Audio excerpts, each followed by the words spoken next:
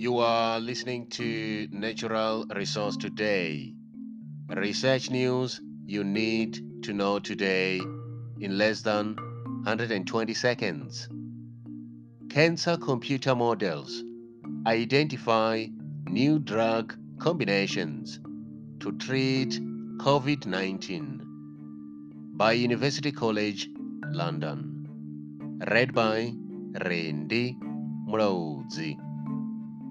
By adapting computer models originally developed to understand the biology of cancer cells, UCL scientists have identified new drug combinations with the potential to treat severe cases of COVID-19 infection at different stages of the disease.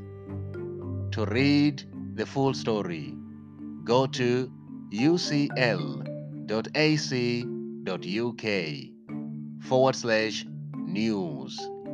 That's all for today. For more research news, follow us on Twitter at Resource Today. This is Natural Resource Today.